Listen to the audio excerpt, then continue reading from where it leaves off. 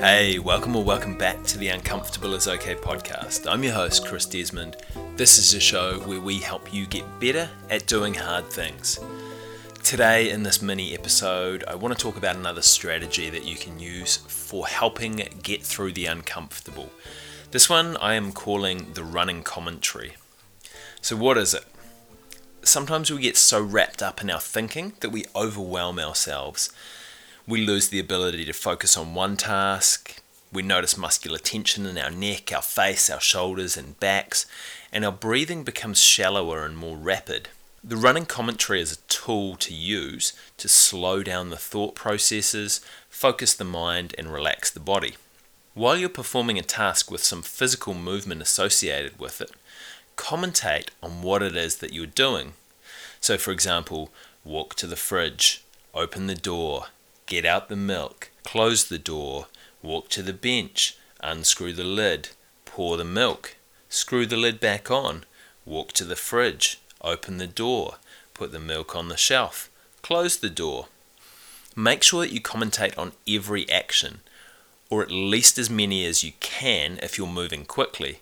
And you can either do this in your head or you can say it out loud, depending on how comfortable you are with each of them and what situation you're in at the time. Keep up this commentary until you've finished the task. And what you should notice is that your thoughts have started to slow down.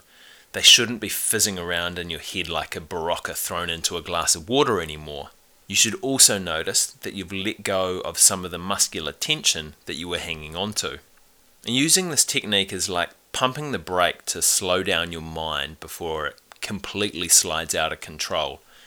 And by slowing down your mind, you slow down your body as well.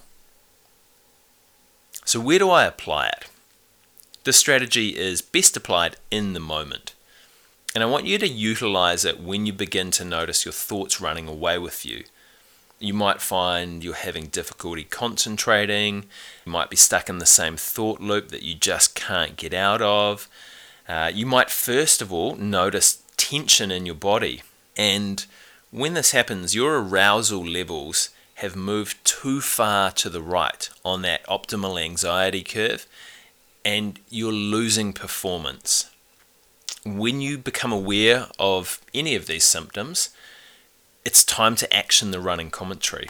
If you're sitting down at your desk or you're doing something that doesn't involve much movement, now is a really good time to get up and to go and do something else. So you could go and make yourself a cup of tea or coffee, you could unload the dishwasher or do the dishes, or something else that involves some physical movement, preferably using your hands. And sometimes commentating on a short task is enough to slow you down. Sometimes you need to commentate a couple of short tasks back to back, or pick something longer if things are really fizzing away for you. So the strategy in action.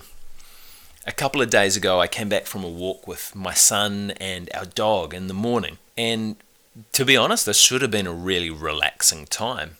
The air was cool, it was still, there were a whole lot of stars out, and I was with two pretty epic creatures. But what I got wrapped up in was my to-do list. I had a lot of things that I needed to get done, and I'd had a few poor sleeps back to back, hadn't exercised for a few days. So once I got back from this walk, my mind was going a million miles an hour, my shoulders were up around my ears, I was really, really wound up. So I fed the dog, I put the baby in his bouncer, and I set about making breakfast. And while I was making breakfast, I commentated everything I did.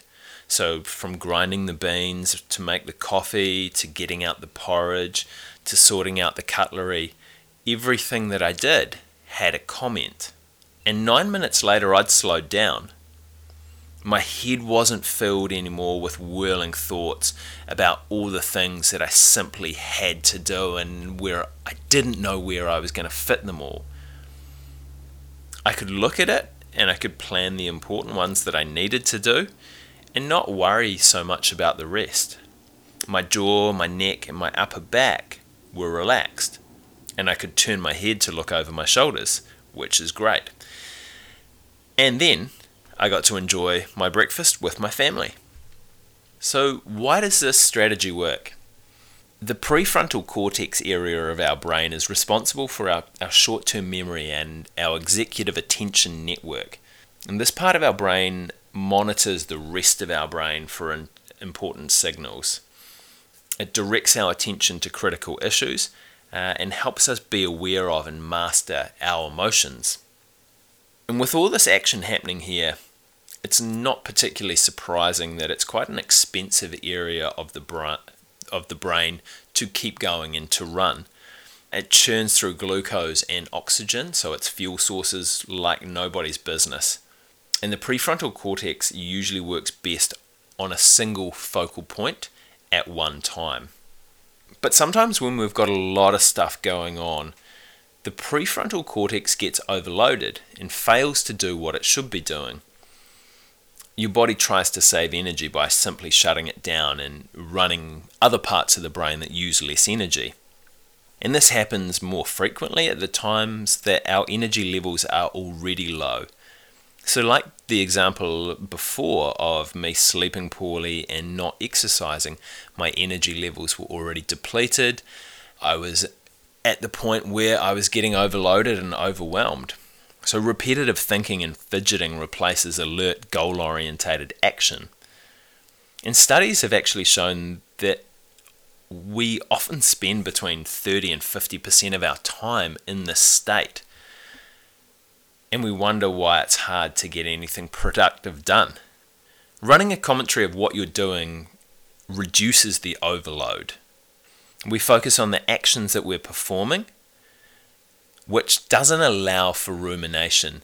And that's why it's really important to be doing something physical, preferably with your hands, because it's easier to focus there. And this focus on a simple physical activity reduces the signals that the prefrontal cortex is receiving, because our thoughts aren't bouncing around wildly, creating a whole lot of kind of neural fuzz. And with this reduction in our signal load, your body has the capacity to start up the prefrontal cortex again. And you can start to focus your attention and get that executive function back up and running. And while you're likely still not going to be working in your optimal state, and you probably need to put some recovery and relaxation work in to get back to optimal, this strategy can pull you out of the discomfort in the moment.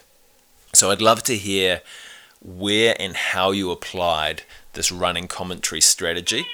And this strategy is one of the ones that is going to be coming out in my upcoming book, Get Out of My Comfort Zone, an Expert Guide to Doing Hard Shit, which, if you're interested in, you can jump over to getoutofmycomfortzone.com, pop your email address in, I'll send you through a few strategies, I'll keep you up to date with how the book is tracking along, and I'll hook you up with some discounts when it arrives. So that's getoutofmycomfortzone.com if this is something that you're interested in reading when it comes out. Good luck going and putting the strategy into action. Thank you so much for getting uncomfortable with me today.